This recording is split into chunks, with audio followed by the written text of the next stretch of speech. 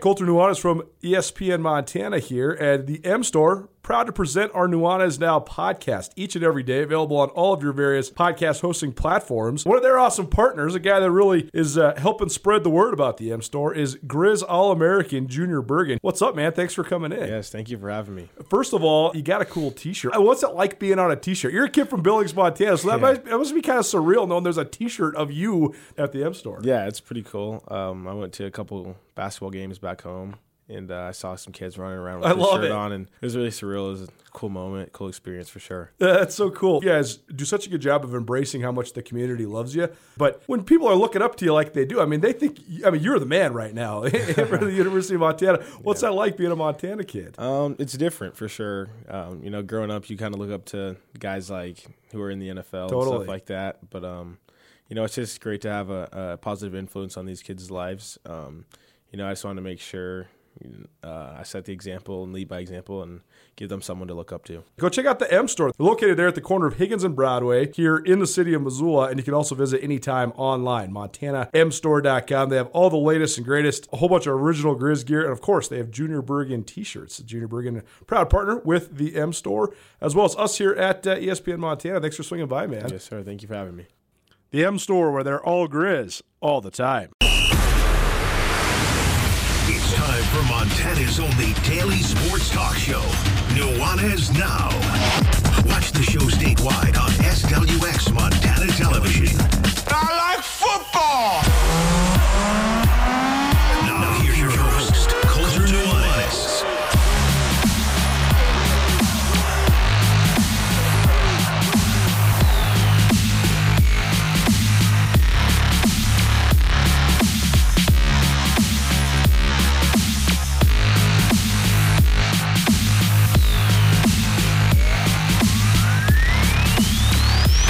It's always funny when things go awry or when things are so traditionally good and smooth and then they fall off. Sometimes it takes a long time to accept that. But I was just thinking about this as I was driving in here to the ESPN studio.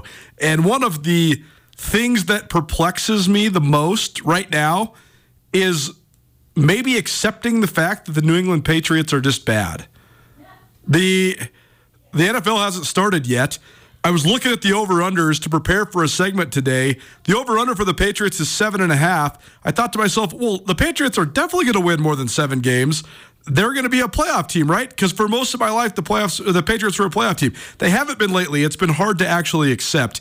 Anyways, that's what I'm ruminating on as we roll into a jam-packed Wednesday afternoon for you. It's Nuanez Now, ESPN Radio, SWX Montana Television, and the ESPN MT app. I'm Colter Nuanez, coming to you through the ESPN MT studio. Another thing you're probably going to see blow up on Twitter if you have it and you're in Montana, the Atlantic, which is usually a great publication, just published a story with the quote tweet, "Montana's just one state, but it did something maybe enough to fix its housing crisis." I don't think that is indicative of what's going on here in Montana. You're going to see a bunch of this. But that's what I'm ruminating on coming into here. But while you're here today, a bunch of the same talking points from a bunch of different viewpoints. We'll be joined here in just a minute by Sam Herder. He's the senior FCS analyst for Hero Sports and BetMGM.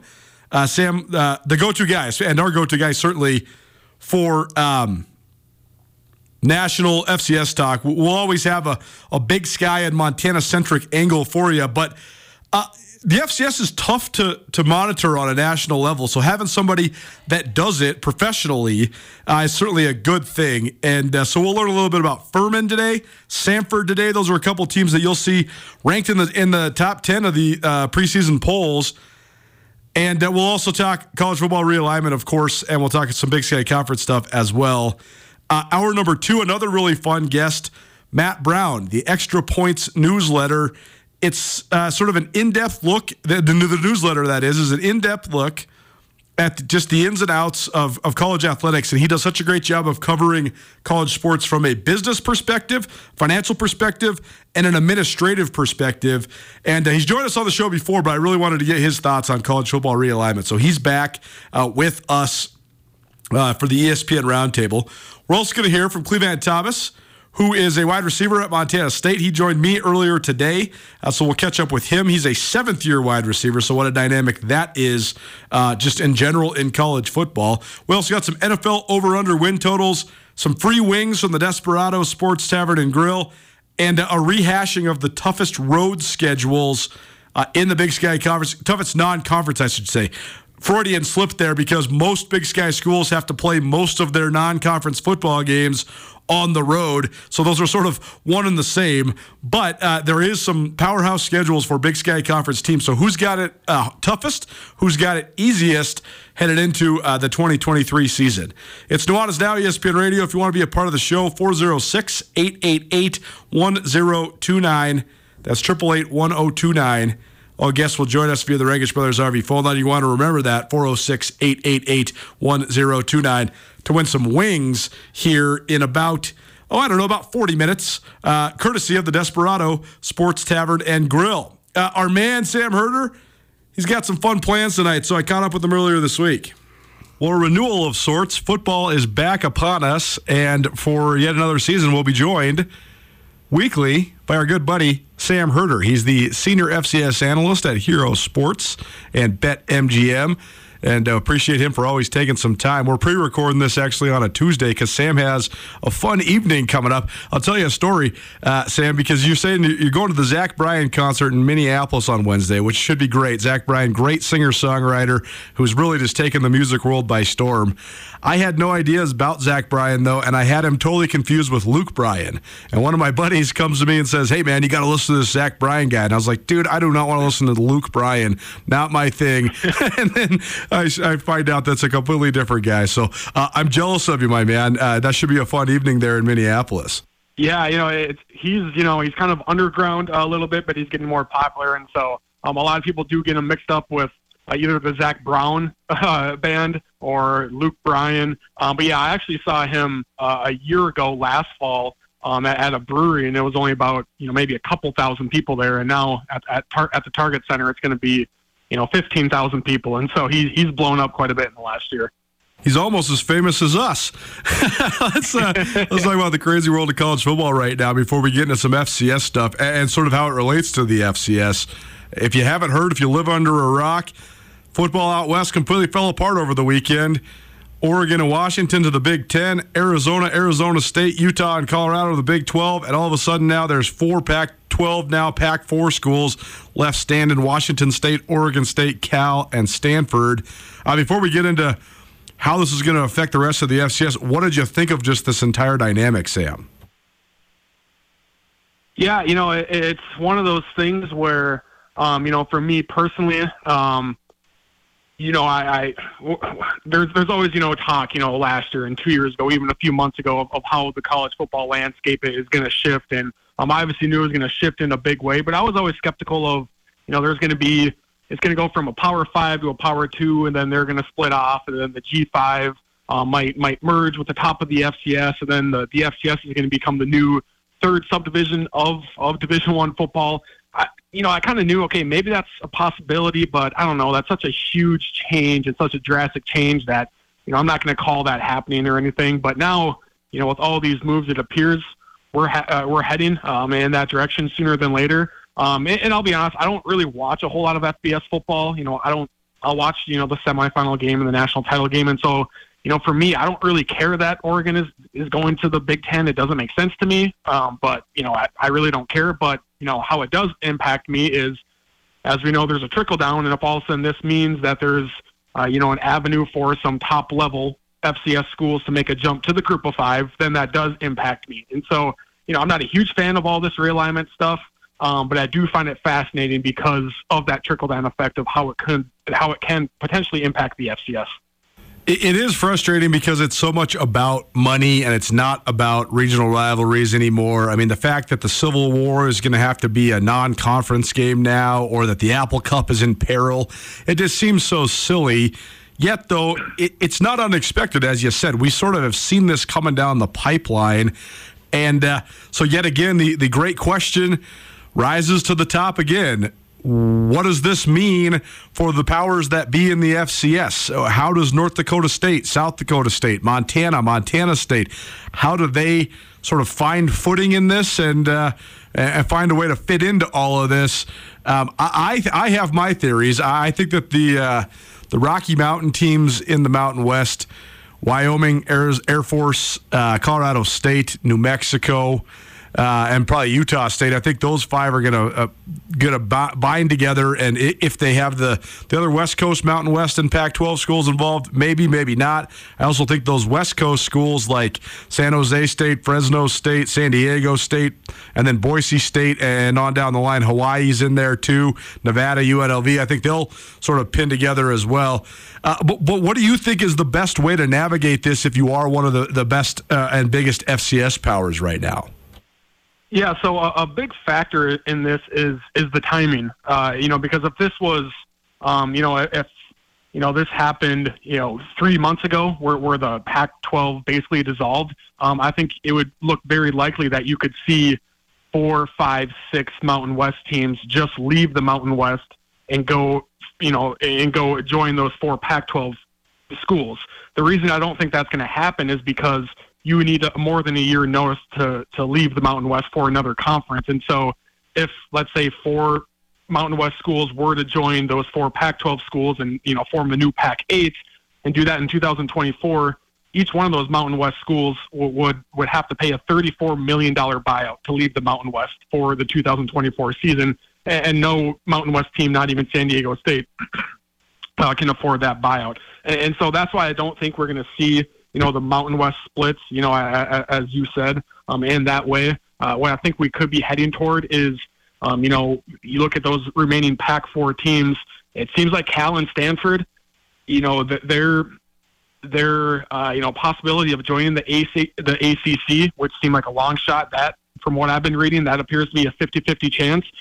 It doesn't make sense for college football fans, when you see Cal, Stanford going to the ACC. But for those presidents and for those TV partners, it sounds like more and more it is making more sense for them to add Cal and Stanford. And so then, maybe Oregon State and Washington State, maybe they have to join the Mountain West, or maybe they have to join the AAC, or if the ACC, doesn't add Cal or Stanford, I could see Stanford going independent.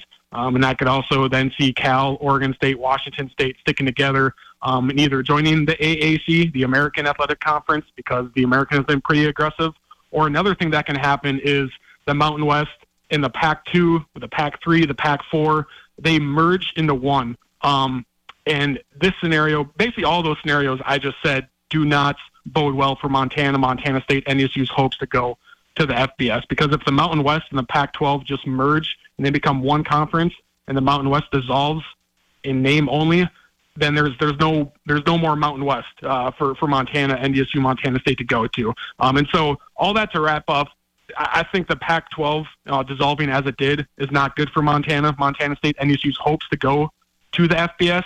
I think the best situation would have been, maybe 6 or 7 Pac-12 teams stayed, and then they add, SMU to get to 8 in 2024, and then they added 3-4 more Mountain West teams in 2025 to get back to 10 or 12. The fact that there's only 4 Pac-12 teams left, I don't think that hard of a hit to the Pac-12 is good for, again, those teams I just mentioned as far as going FCS to FBS. I think this situation really hurts those chances.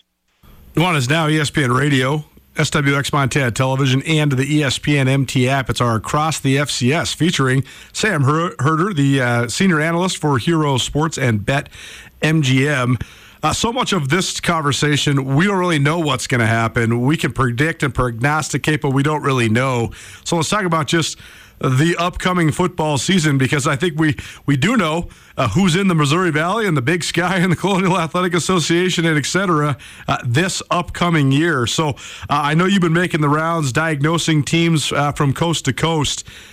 Is there anything particular that stands out that you've learned that maybe surprises you, or who do you think could be sort of a surprise team, or a team that could be on the up and coming this upcoming football season? Yeah, it is interesting as you originally have a kind of a 100-foot view of all these teams, and then, you spend a day doing a deep dive into each top 25 to 30 teams where you really look into, not just, okay, they have 7 starting offensive, players coming back, but who are those 7 players? Or they have an experienced offensive line, but, all 5 starters are coming back on the offensive line, and they're getting a 6th guy back from injury. And so you obviously learn a bit more, for each of these top 25 teams. Some things that stood out.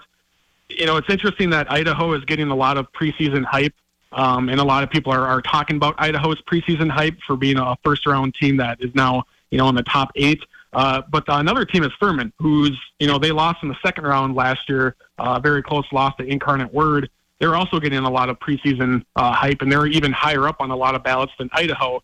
Yet, the reaction to top 25s right now is, why is Idaho hyped up so much? And not many people are talking about why is Furman hyped up so much. But I do think that Furman and Idaho could really be those programs that rise pretty high. I think Holy Cross is another program that can rise pretty high as well. And then, Sacramento State, there always seems to be some false narratives about Sacramento State. One is that no one goes to their games.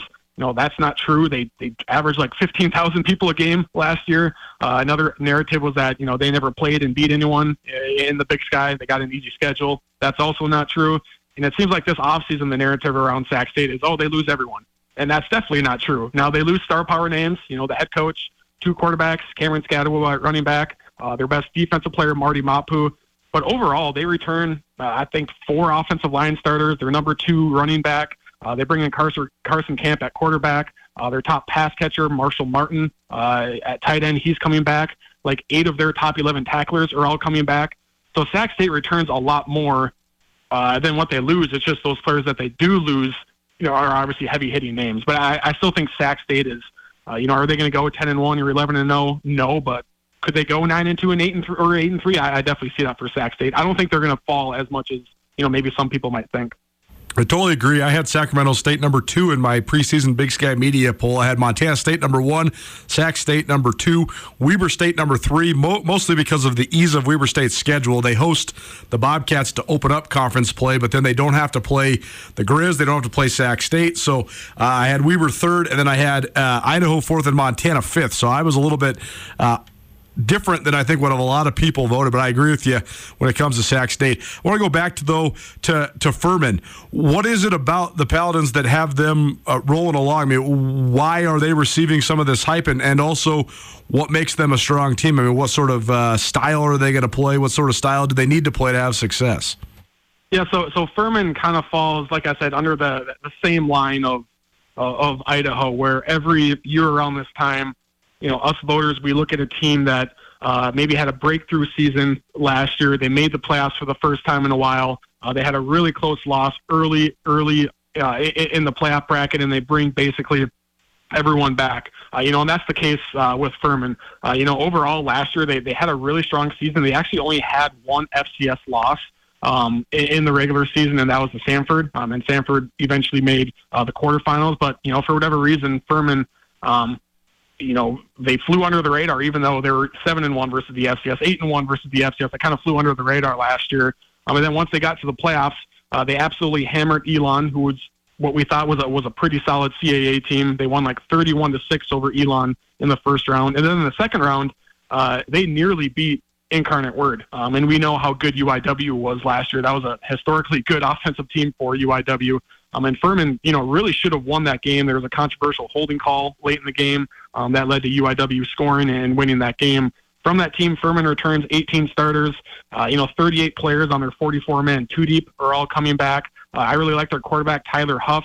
A dual-threat guy, but, his numbers may not pop off the page, but he has such command of that offense. I really like Tyler Huff. 1,000-yard running back coming back, and Roberto. The defense, I think the front 7 is going to be pretty solid. They return 10 starters from the defense, their top 11 tacklers. Secondary needs a lot of work, in my opinion, but like I said, I think their front 7 is good. And, they're pretty different from Samford. Samford likes to spread you out, and they're kind of that high-powered, quick offense. Furman is, they're pretty balanced offensively. They like to establish the run. And so I like the makeup of this team to, I don't think they're going to win a national title, but could they make it to the semifinals? I don't think that would be too much of a surprise for Furman. Sam Herder joining us, Hero Sports. You're listening to Nuanez now, ESPN Radio. SWX Montana Television and the ESPN MT app. The other team I wanted to ask you about that I'm a little bit unfamiliar with is Samford. I know that they run a wide-open system. They throw the ball all over the place, but they're also getting some top 10 hype. What can you tell us about them?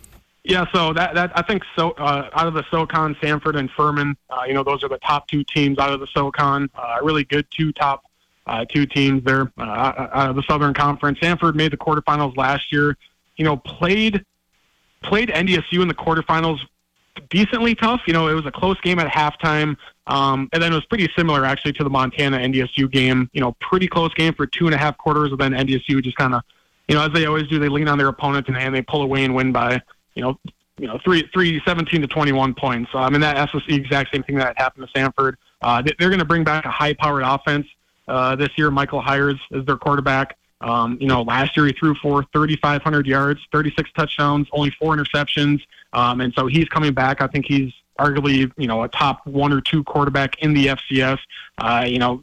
Leading rusher is back. Leading pass catcher is coming back. The defense with Samford is usually always a below average unit. They usually win games like 45 to 30, kind of high scoring games like that. The defense loses quite a bit of experience. But overall, I think Samford is a solid team. Are they a legit national title contender? No, but are they a team that could make it to the quarterfinals again this year? I think that is looking pretty likely for them.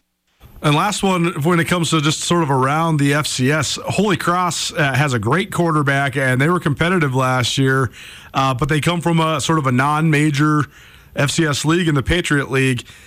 Is there any realm of possibilities the Holy Cross could truly contend for a national championship this year? Probably not, but then again, there's really only 3 teams in that conversation of truly contending for a national title. That's South Dakota State, North Dakota State, Montana State. If any team outside of those 3 win the national title this year, I would be very, very shocked at that. But that doesn't mean that Holy Cross and Furman and Idaho and William & Mary, that doesn't mean they're not really good FCS teams. I just don't think they're top-tier teams. But I do like what Holy Cross has coming back. You look at last year, they went 11-0 with an FBS win, but because their strength of schedule wasn't all that great, they only got the number 8 seed in the playoffs. And so that's one thing that people will question about Holy Cross is, they play in the Patriot League, which isn't all that strong. They don't have any ranked opponents on their schedule this year. They do play Boston College and Army, 2 winnable FBS games, and so we'll see what Holy Cross can do against those FBS opponents. But yeah, they have a lot coming back from last year. They played South Dakota State, the toughest out of all of South Dakota State's opponents during the playoffs.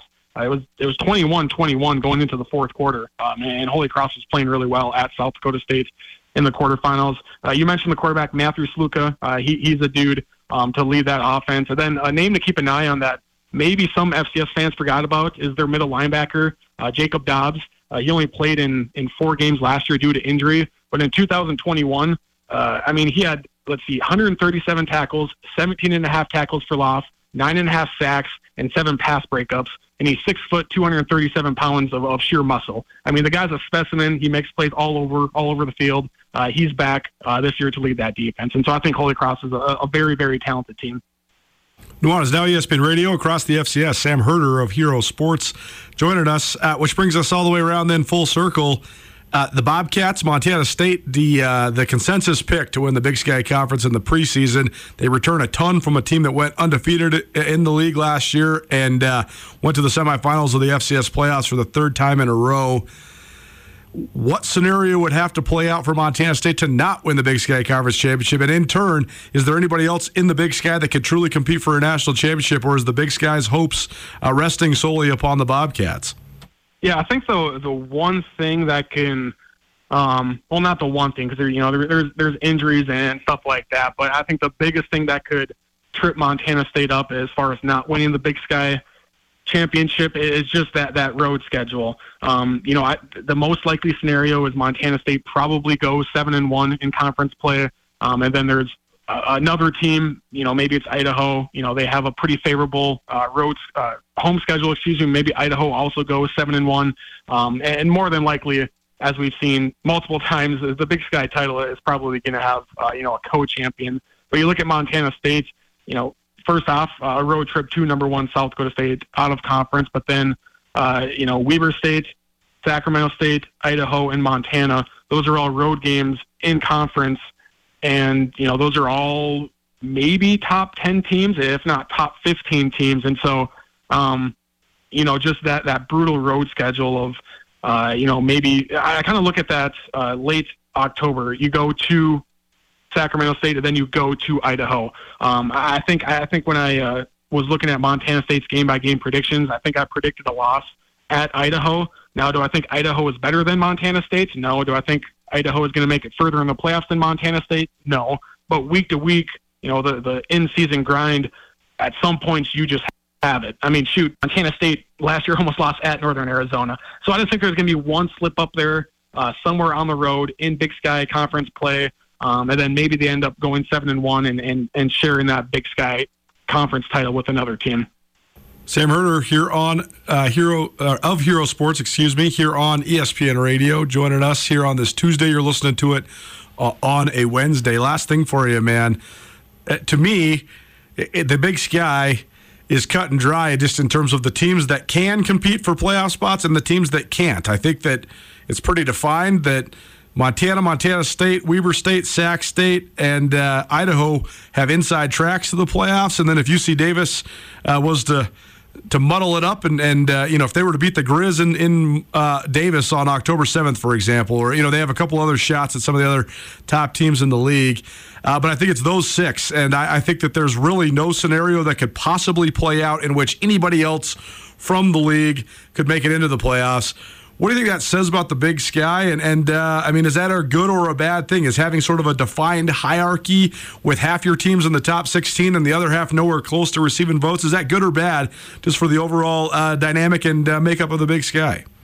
I think it's probably more good than bad. Of course you want to have, top to bottom depth is obviously, it is good for a conference to have really good teams top to bottom. But at the same time, if we're talking about, who can make the playoffs and how many teams you have that can make the playoffs, it is kind of nice to have, kind of a big divide there between the top six and the bottom six, or even having some top heaviness to your conference. That's one thing that, the SoCon has struggled with, quote unquote, in the last few years is I think the SoCon has had, four pretty good to really good teams at the top of their conference, but it's so competitive top to bottom that their third and fourth place team finished 7-4, and a 7-4 SoCon team just doesn't move the needle for the playoff committee as much as a 7-4 Big Sky team. But when you have that top heaviness where you don't have your seventh place team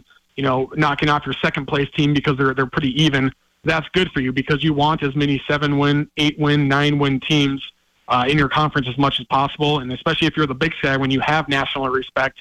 I mean, 8 Division I wins in the Big Sky Conference, you're basically a lock for the playoffs. 7 wins, I can't say you're 100% locked, but 75% of the time, if you have 7 Division I wins out of the Big Sky Conference, you're probably going to make the playoffs. And we saw that with the Grizz last year, who didn't really have a great win per se, but they had 7 Division I wins.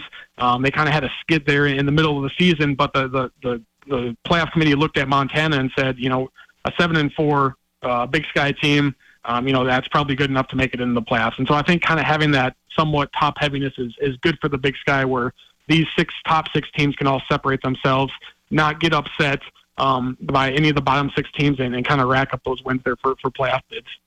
He's Sam Herder. You can find all his work, herosports.com, or you can follow him on Twitter as well. He is the senior analyst there for Hero Sports for FCS football, as well as for BetMGM as well, and he'll join us throughout the season. Sam, enjoy the concert. I'm so jealous. Can't wait to hear about it, and best of luck with it, but we'll talk to you soon. Thanks so much for being here. Yeah, thank you. I appreciate it.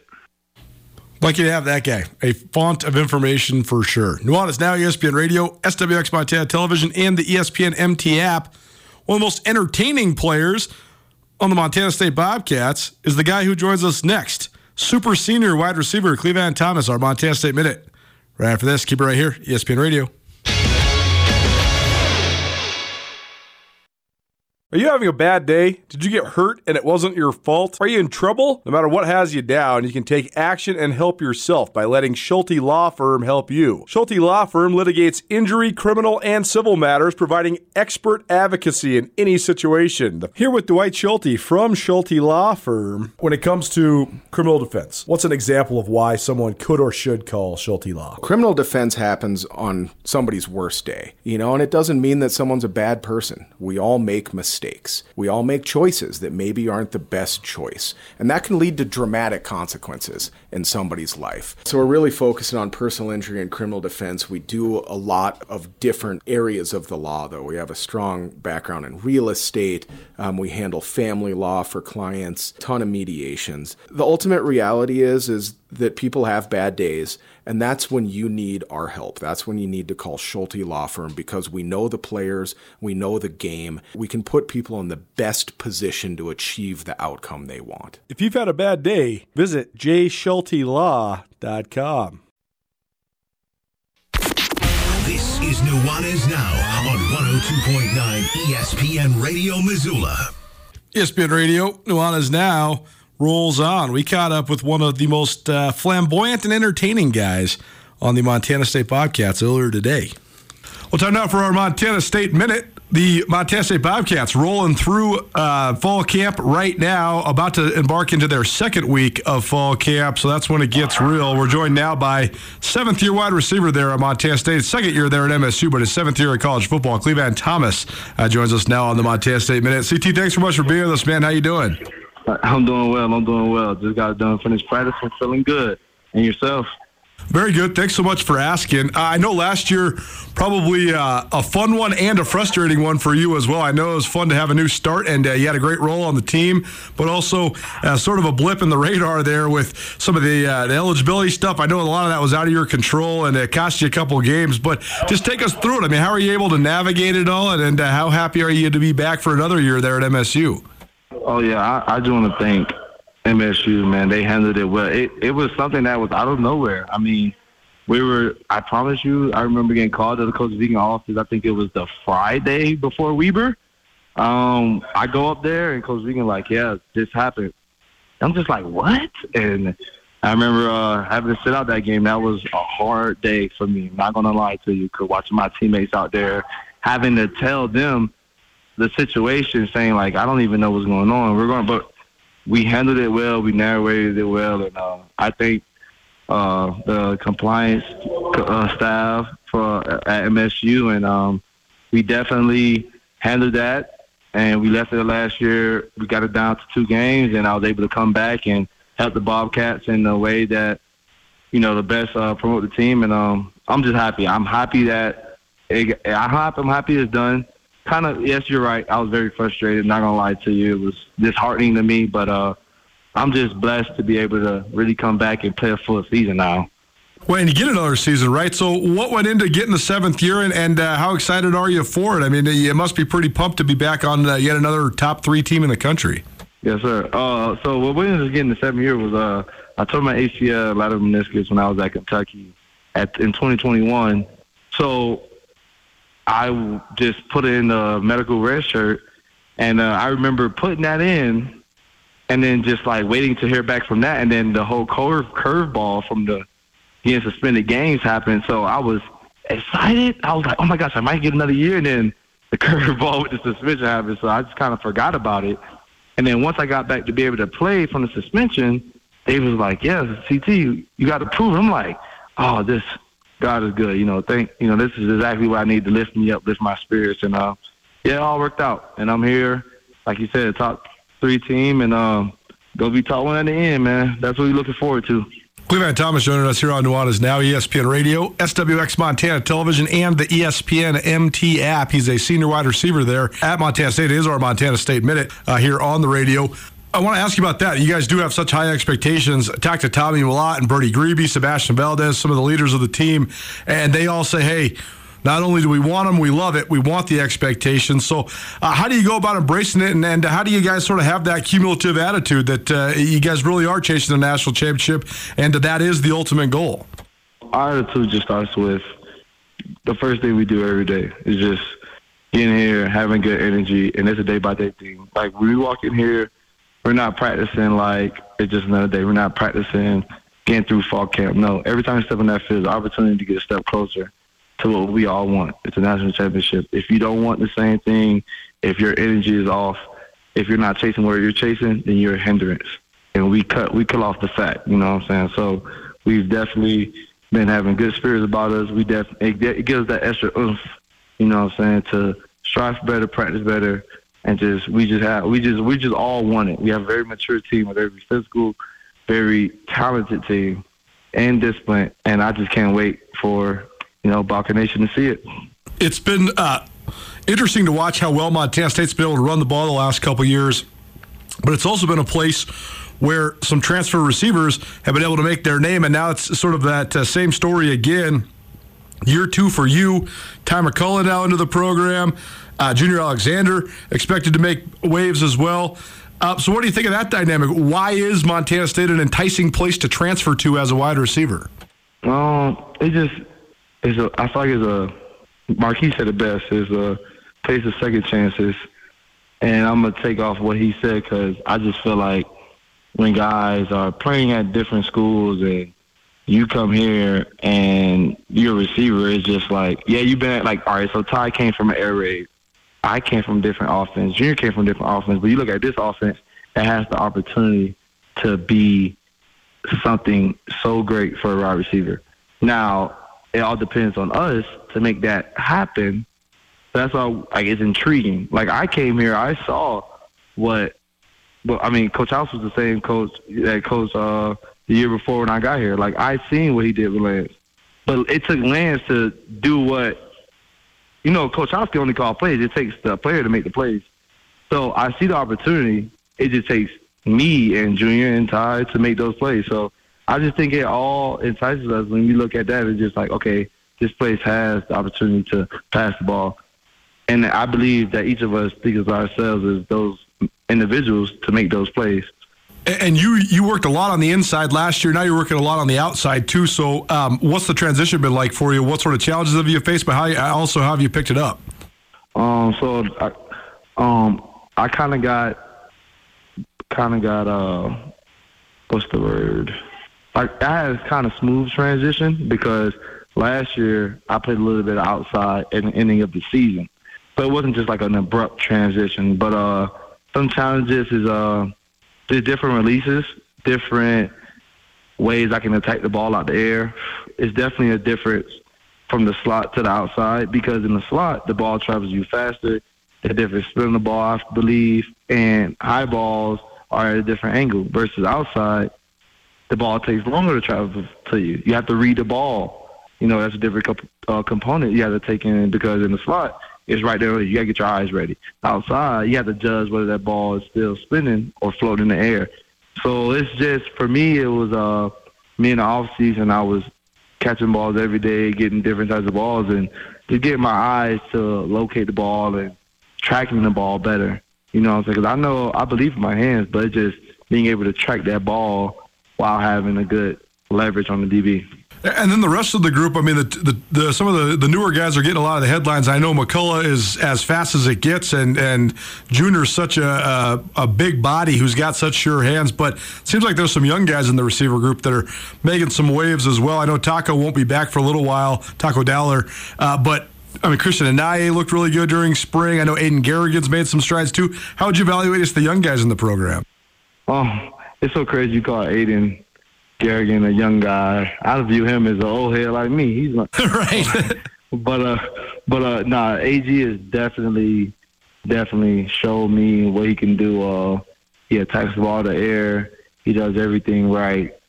He's such a good person off the field.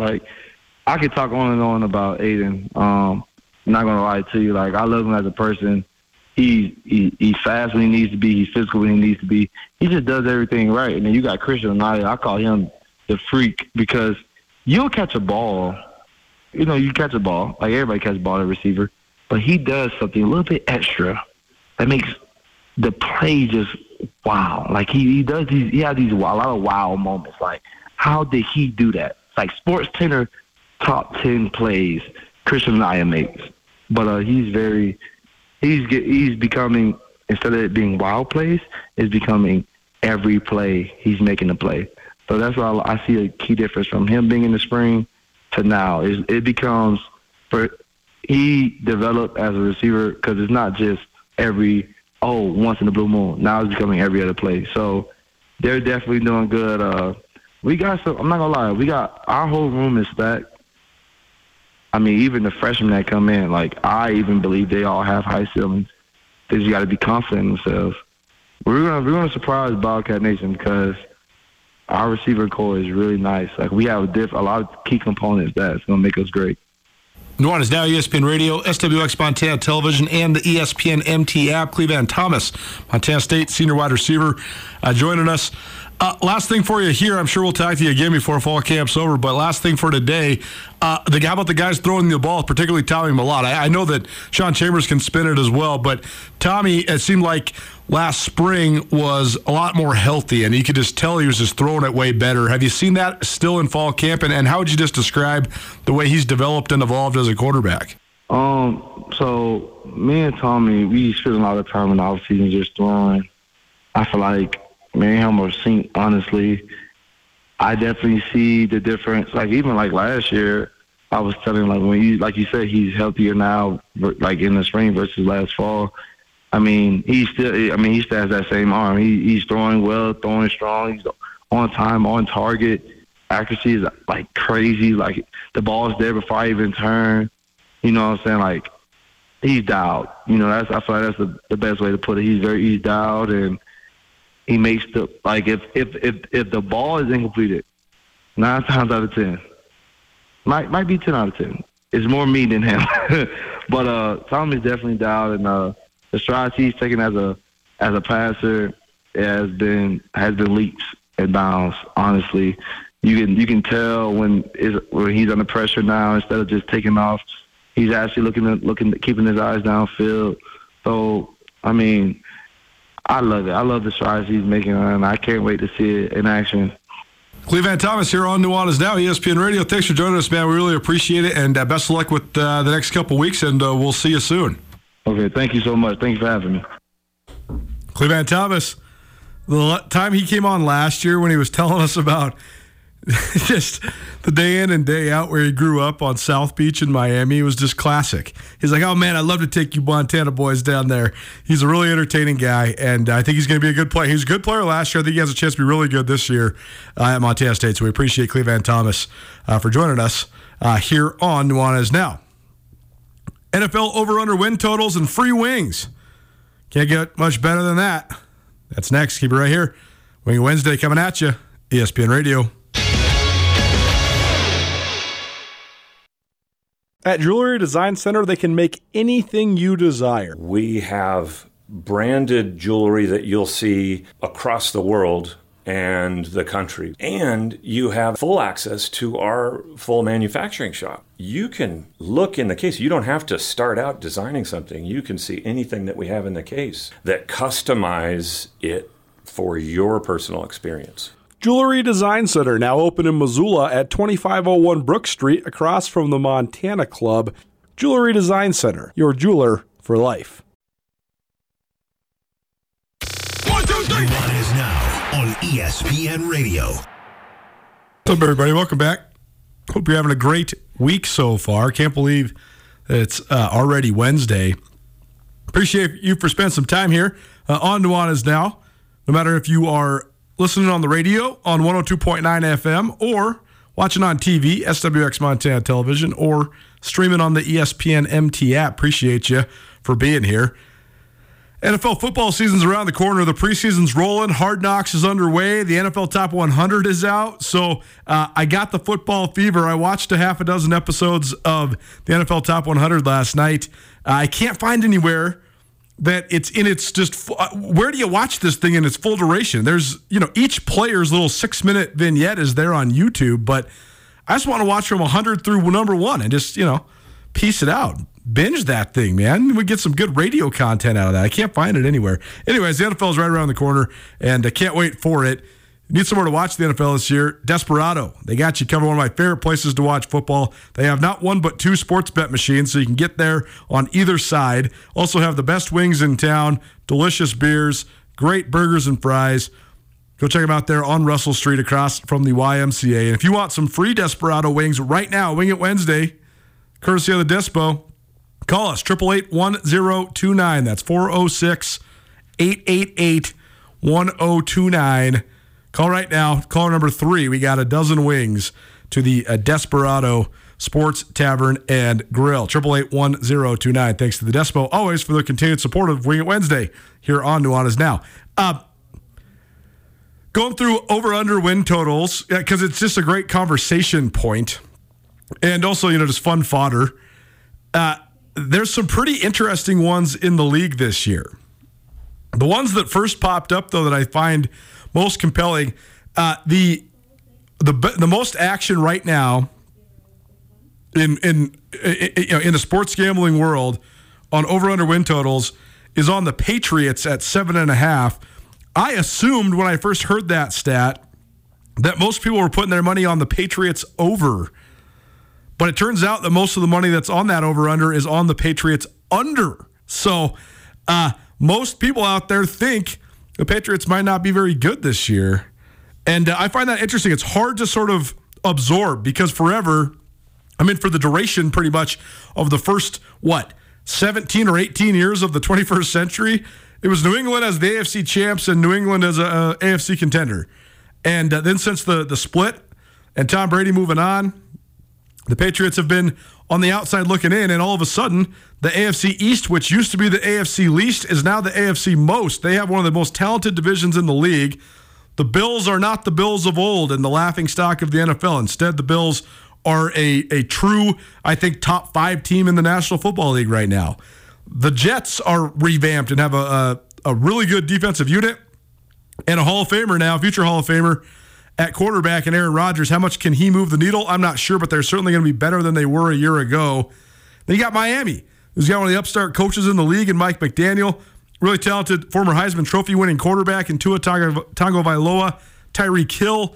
They've added a whole bunch of different pieces there. They have great players on offense. I didn't realize this till the other day. Bradley Chubb plays for Miami as well, so they are locked and loaded defensively as well with Jalen Phillips and Bradley Chubb on the defensive line and some of the best secondary players in the NFL as well, including Xavier Howard. So a ton of talent now in the AFC East. So then you got to also realize that the Patriots, not only have they regressed a little bit, I should say a lot of bit as a franchise, and not only has the AFC East gotten significantly better, but the AFC East this year also has to play the AFC West and the NFC East in terms of their out-of-conference schedule. So that means you're having to play the Chiefs, one of the best teams in the league. The Chargers should be one of the better teams in the league. You're having to play the Cowboys, who I know the Cowboys are always polarizing, but they've certainly been a double-digit win team the last couple of years. You got to play the Eagles, who I think are one of the 2 best teams in the entire NFL. The Giants won a playoff game a year ago. So, where's the slouches there? Even if you look at I think the Raiders are probably the 3rd or 4th team in the AFC West. That's still a trip out to Vegas for the Patriots that they have to go play in Las Vegas. And, then you got the Broncos as well. What are the Broncos going to be? But I guess what I'm saying is when you really score it all out, well, let's say even the best case scenario for the Patriots, they go, 3-3 or 4-2 in league in the AFC East. And then how many of those other games can they win? They're going to have to win at least 4 of them, and they got some pretty darn good opponents on there. So maybe that under 7.5 is actually a pretty good bet. I'm not sure. But congratulations to whoever won our wings there, courtesy of the Desperado Sports Tavern and Grill. Wing It Wednesday, every Wednesday here on Nuanez Now. A couple other over-under win totals I thought were interesting.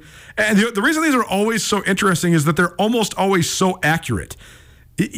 Pretty much every number, it's very rare you're going to find a number where you're like, oh, man, that's way too low, or oh, man, that's way too high. It's kind of exactly what you think. They got the Chargers at 9.5. Man, I think that's perfect. If the Chargers, if they absolutely tore it up and everybody stays healthy and Brandon Staley settles in, they're at the maximum 11-win team, maybe 12, but probably more like a 10-win team. I think the Chargers are, 10-7, second best team in the AFC West would be pretty solid if you're the Los Angeles Chargers. So it's so tough though, because then they have some players that have struggled with injuries, like Austin Eckler, their running back, or Mike Williams, their big receiver. What if Justin Herbert got hurt? I mean, when you have such a game changer at quarterback, the drop off's going to be profound, especially when you start paying that guy like they're paying Justin Herbert. So I'm sort of stuck on that one too, but that's why all these over-under win totals are just so intriguing. So we're going to actually go through and diagnose this. I was just thinking about it because I saw that those hit the machines at Sportsbet Montana. We'll actually have a segment where we actually make some picks and really hash it all out. But a couple of the other interesting ones that I saw were Los Angeles Rams 6.5 and Raiders 6.5. I think both of those are intriguing because I think first impression, baseline, you think both those teams are probably going to be sort of poor, third or fourth in their respective divisions. But then you're like, okay, but what if they just kind of put it together? Could the Raiders win 8 games? They could. Could the Rams win 8 games? I think they could too. And so then if you bet the under, you're missing by a long shot. So I do think there's a lot of really good numbers out there. And I also think that it gets very intriguing when you're talking about the best teams as well. Because I do think my NFL power rankings coming into this year would go something like this. I think I'd have the Chiefs at 1, the Eagles at 2. I think I'd have the Cincinnati Bengals if Joe Burrow is fully healthy at 3. I think I'd probably, and the reason I have the Bengals at 3 is because they're the only team that's proven they can go into Arrowhead and win. They've done it once, but that's more than everybody else since Patrick Mahomes has been under center for the Chiefs. I think the Bills are somewhere probably right there in that top 4 range as well. And I think the 49ers are in there as well. But the over-under win totals for all those teams are very interesting too, just because you have to be so good to hit it, right? I mean, the Bills are very good. They won 12 games a year ago. Are they going to do that again? Or are they going to regress and win 11 games? I'm not sure. I just think there's so many different things that can go into a respective NFL season. So we'll actually do some real picks next week after we can get some real research in. But the over-unders are out. Everybody's talking about it, and so we'll keep talking about it as well. Hour 1 in the books. Hour 2 coming at you.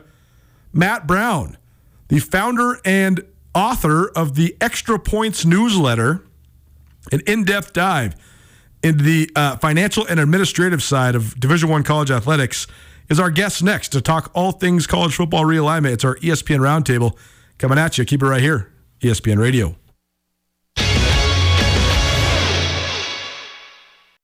Get commencement ready at the Montana State Bookstore, your best place for blue and gold on game day or any other day. Their grad fair sale is going on right now if you visit msubookstore.org. Free regalia when you purchase a diploma frame at the MSU Bookstore. You can obviously visit the MSU Bookstore on the Montana State campus. The Montana State Bookstore, your best place for blue and gold on game day or any other day. Visit on campus or at msubookstore.org.